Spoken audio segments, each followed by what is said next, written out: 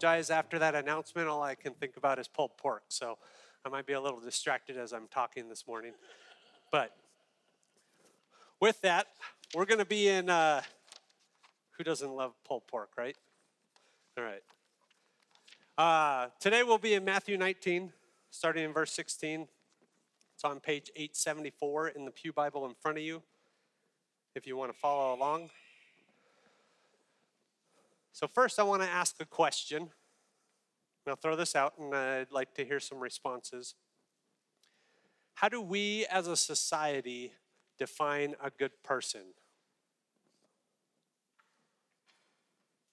What makes a good person a good person? What do they do? What's that? Less bad? What else? What makes a good person a good person? Kindness? Don't kill anybody. All right. So you might have the idea of like provide for the poor, give to charity, tip well, advocate for those in need, love others. Those are kind of ideas of a good person. Now thinking to yourself, how do you define a good person?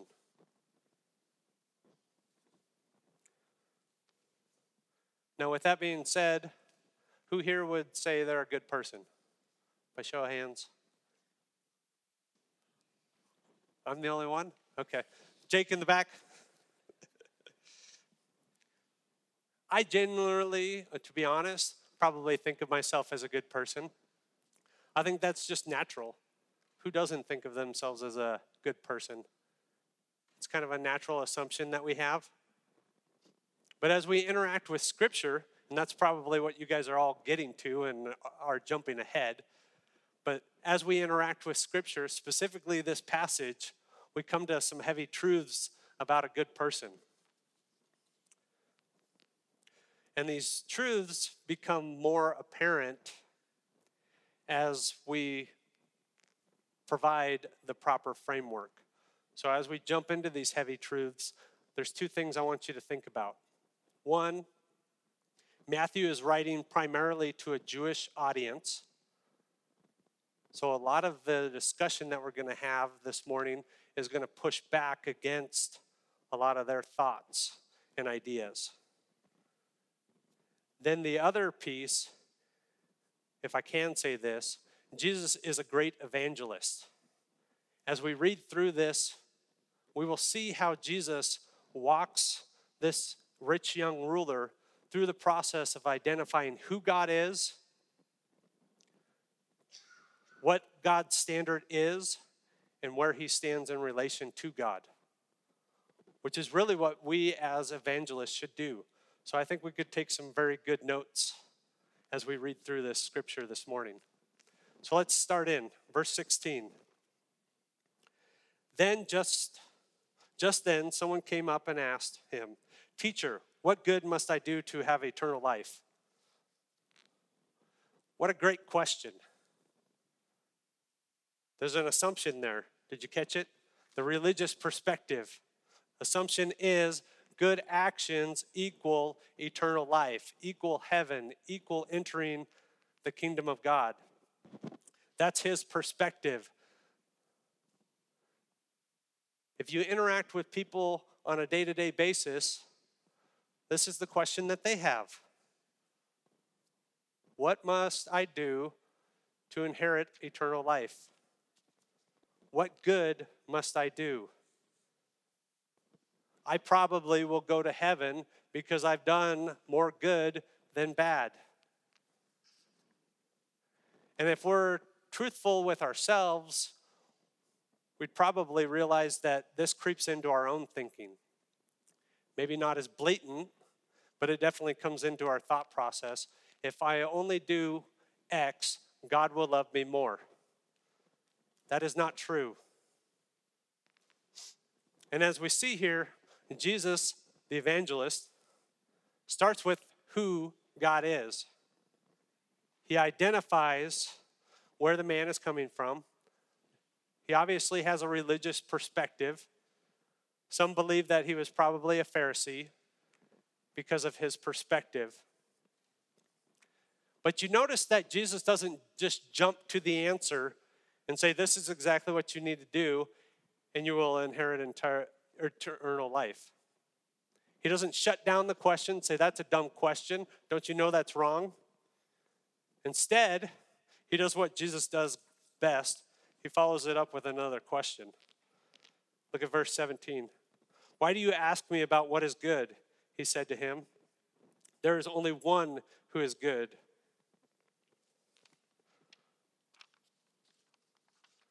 Jesus provides the correct answer, which is that only God is good. So you might find in your Bible, there's a little footnote, no one is good but one, God. Only God is good. This is deep theology, and we're going to camp out here for just a second. God isn't good because of the actions that he does. This is where we get it wrong. God is not good because of the actions that he does. He is good because of who he is. Now, if you think through arguments, you probably see that as a circular argument. But unfortunately, when you're dealing with God, sometimes the only argument is circular because it is, God is good. It's because of who he is and not a result of what he does that makes him good. We think, like I was trying to get to in the beginning, the idea of a good person is that they do good actions. That's not it. It's about what's inside, not about what comes out. That's what God is after. And if we're honest with ourselves, we can see that there's evil, there's sin in our own hearts. Yes, God is renewing our hearts. Those that are believers, the Holy Spirit is doing a work in your heart and changing you. It's a progression. It's over time.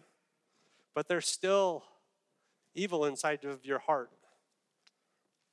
There's evil desires that then come out. And if you don't think that humans have evil in their heart, this is a hard truth, then you either live under a rock or you're not honest with yourself. And I've had discussions with people about this. As I've had only a handful of conversations, I'm not great at this, I'll be honest with you. But when you have conversations with a non-believer, this is what they get at. I am a good person. Jesus would say, yes, you probably do good works, but what's inside your heart is not good. The only thing that is good is God. So God has to be in your heart through the work of the Holy Spirit in order for there to be good inside. Yes, there might be actions externally, but we're talking about the heart.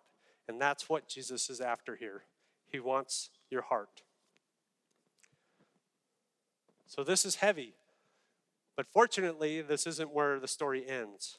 Continuing in verse 17, it says,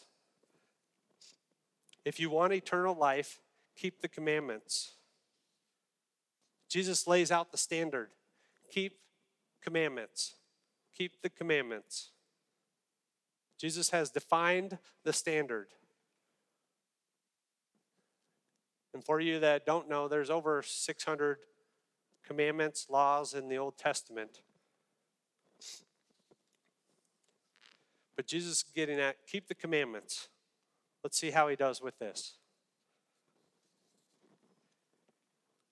So the gentleman follows it up with, which ones, he asks.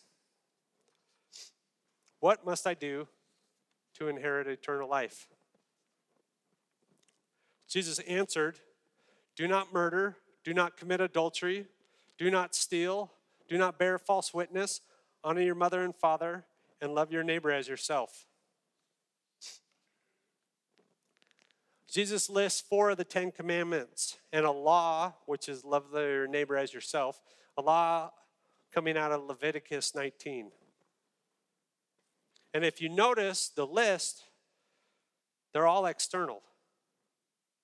They're external actions. We go through it. Do not murder. Check. I've done that. Do not commit adultery. Check. Do not steal. Check. Do not bear false witness. Check. Honor father and mother. Anybody that has kids, anybody that's been a kid, that one might be questionable. And love your neighbor as yourself. At least for me, if ignoring your neighbor is loving them, then I'm probably pretty good at that. But you notice that these are all external pieces. But that's not what Jesus is after. Remember, he's after the heart. So go with me just a couple chapters back. We'll look at Matthew 5, starting in verse 21.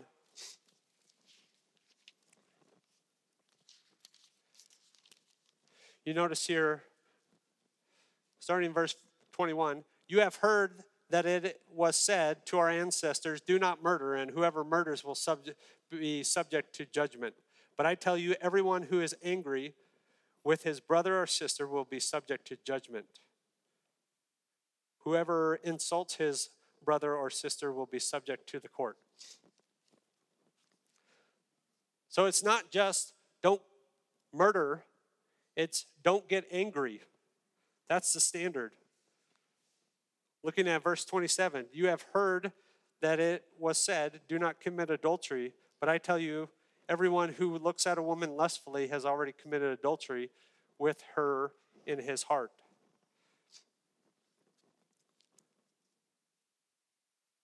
So the list that this rich young ruler understands and that Jesus provides, do not murder, do not commit adultery, these are all externals.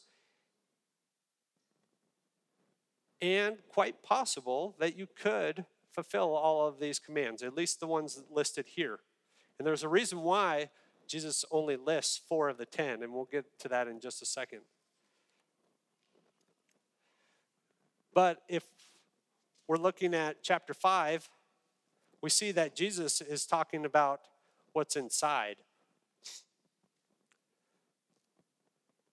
So correct actions come from a corrected heart.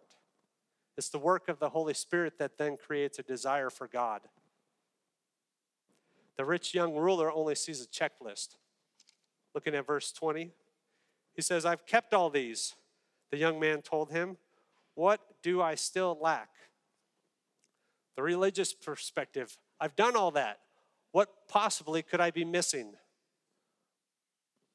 I like to think he's kind of thinking the idea of, I'm good, right? I'm good. I'm just checking in, making sure I'm good, right? I've done all these. And this is where many people stand. They see it and say, yes, I've done all those. I'm good, right? But then Jesus goes on to show where this man stands before God. He shows him what he's actually missing. And it's not an action, it's a heart stance.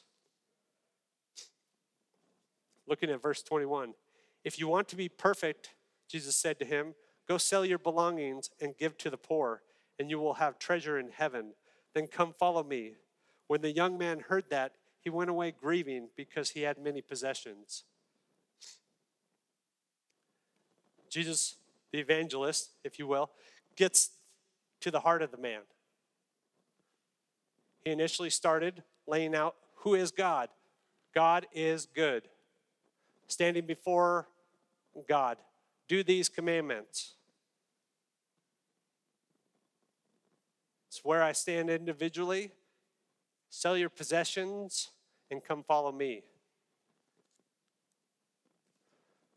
Now keep in mind that Jesus is not providing some secret action to enter the kingdom of God. He's not saying that everyone should go and sell their possessions. Keep in mind, we've said this before, but just to reiterate, the Bible is written for you, but not to you, okay? Keep that in mind as we're looking at this. He's talking to an individual in time, in a real place. And he's telling this man, because of where he is, in his heart, he's telling him to do a specific thing. Jesus is dealing with the man's heart. And this process can look different for everyone. Can you have possessions and still be a Christian? Yes. Can you not have possessions and still be a Christian? Yes. So it's not about the possessions. That's not the point of the verse. The point is Jesus wants the man's heart. Jesus knew what the man was holding on to. He was holding on to his possessions. So he said, remove that and come follow me. He was testing him. Where does his allegiance lie?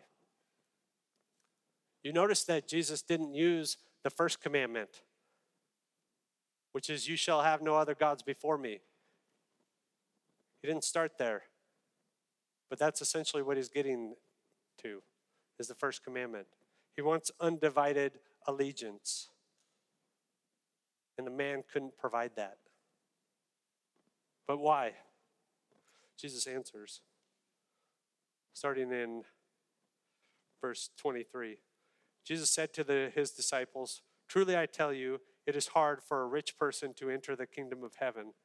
Again, I tell you, it is easier for a camel to go through the eye of a needle than for a rich person to enter the kingdom.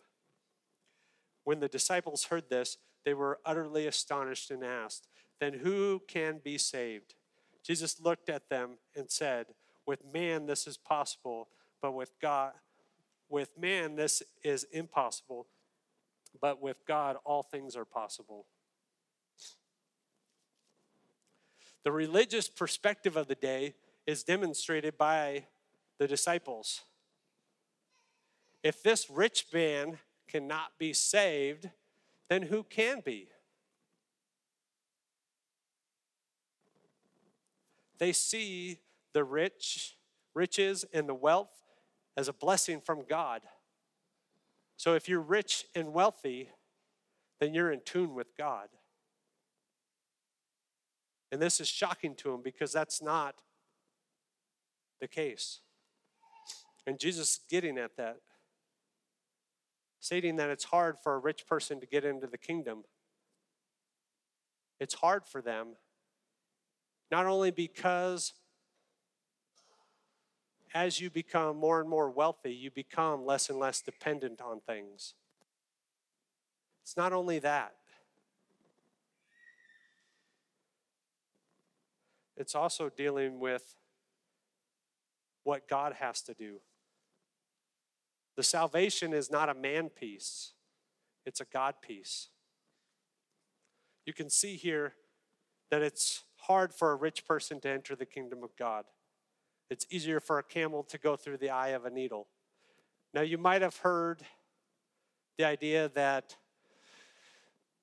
the camel, in order to pass through the eye of the needle or a gate, had to bend down and crawl through. So there's a humility component to that and passing through the needle.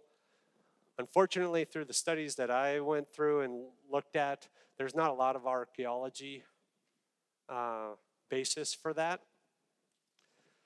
So with that, the other piece is, I don't think that's what Jesus is getting at. He is stating a literal camel and a literal needle because of verse 26. With man, this is impossible, but with God, all things are possible. So he's stating that a literal camel cannot pass through the eye of a needle. So there's nothing that we can do that warrants us entering into eternal life, entering the kingdom, having eternal life. Entering the kingdom of heaven is impossible for man. It's only through the work of God. Turn over with me to Titus 3.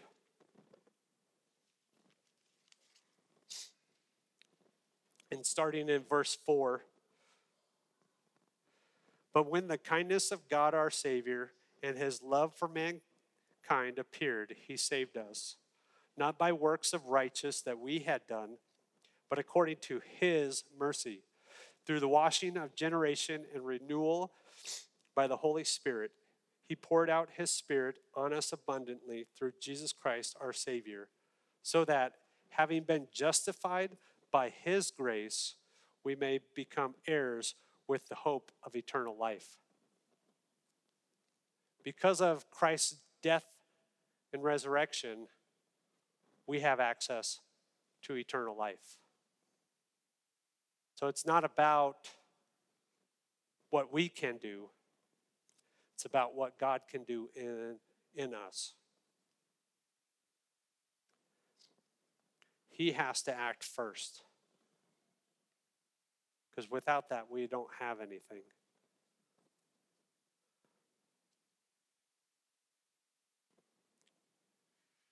He has simply asked us to believe in him. So this is where the rubber meets the road. The idea that there is this action by God, Jesus coming as man, dying on the cross, rising again, paying the penalty for our sins, the darkness, the evil that's inside of us, providing us the opportunity for salvation through that work, and the opportunity of renewing our hearts through his work, the Holy Spirit, to make us good. Not because of what we do through our actions, but because of what he has done on the cross. This has eternal significance. As we can see, starting in verse 27, then Peter responded to him, "See, we have left everything and followed you. So what will there be for us?" Jesus said to him, "Truly I will tell you, in the renewal of all things, when the Son of Man sits on the glorious throne, you who have followed me will also sit on the 12 thrones, judging the 12 tribes of Israel. And everyone who has left houses, or brothers, or sisters, or father, or mother, or children, or fields, because of my name, will receive 100 times more and will inherit eternal life. But many who are first will be last, and the last first." So we see in the book of Revelation, we've spent some time in there recently, God will make all things new. So as Jesus is talking about that, in the renewal of all things, when Christ returns, Jesus will rule. And as we see here, the 12 disciples will be ruling with him in this specific context. Will be ruling with Jesus over the nation of Israel, judging them primarily due to their general rejection of Jesus Messiah.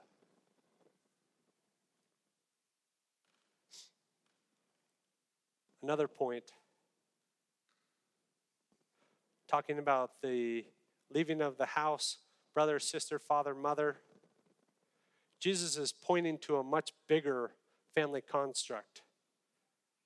He's already talked about this before. Go ahead and flip over with me to chapter 12 of Matthew, and we can see, starting in verse 46, while he was still speaking with the crowds, his mother and brothers were standing outside wanting to speak to him, this being Jesus. Someone told him, "Look, your mother and your brothers are standing outside wanting to speak to you." He replied to the one who was speaking to him, "Who is my mother and who are my brothers?" Stretching out his hand toward his disciples, he said, "Here are my mother and my brothers. For whoever does the will of my Father in heaven is my brother and sister and mother."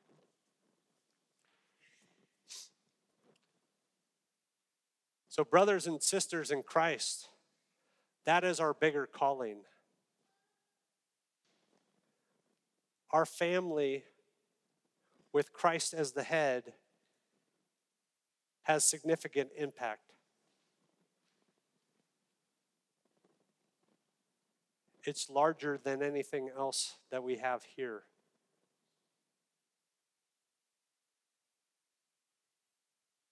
It goes beyond all of the constructs that we create. And you see here, as he finishes, but many who are first will be last, and the last first.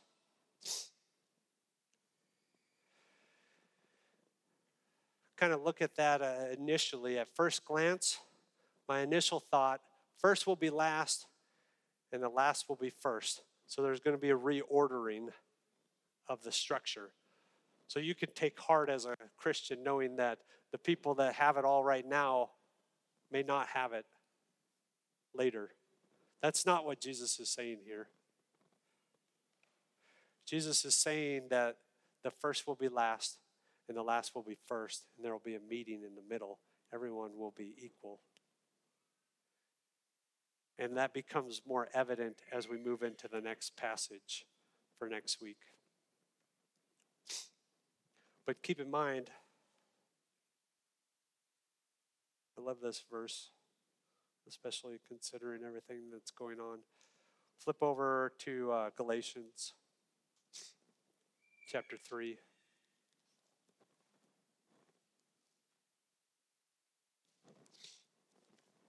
Looking at verse 28. There is no Jew or Greek, slave or free, male and female, since you are all one in Christ Jesus. We are all one in Christ Jesus as believers. And the best part about all of this starts now. This isn't something future tense. Our family is here. We are called to be a family. We are a Revelation Church family. So as believers, we are adopted into Jesus' family. And we get to celebrate that together. And that's one of the critical pieces of Sunday morning, is gathering together as a family. Just like any other family, getting together should be a joyous time, a celebratory time, a wonderful time. So as we transition to communion, if you're not a believer, I'd ask you to think in the same vein as this rich young ruler. What hinders you from putting your complete allegiance in Jesus Christ? Is there something that prevents you from pursuing Jesus? Is it the stuff that you have? Is it certain people? Is it a status that you have? Whatever it might be, it pales in comparison to what can be found in Jesus. So I'd encourage you this morning, spend some time thinking about that. And if you are a believer, what distractions do you have? I know we're all busy. There's a lot going on. But as you come and take the cup and the wafer, return back to your seats, spend some time thinking about that. What's hindering you from complete allegiance to Jesus?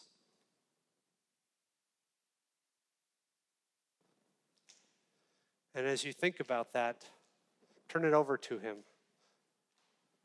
Ask that he would change your heart as only he can do.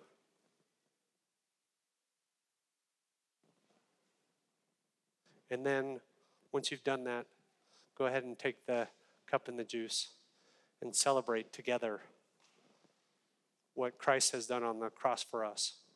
Amen? Amen. Let's pray.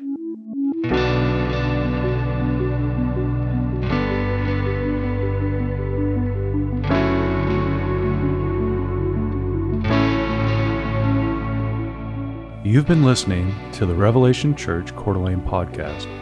Learn more about Revelation Church at revelationcda.com.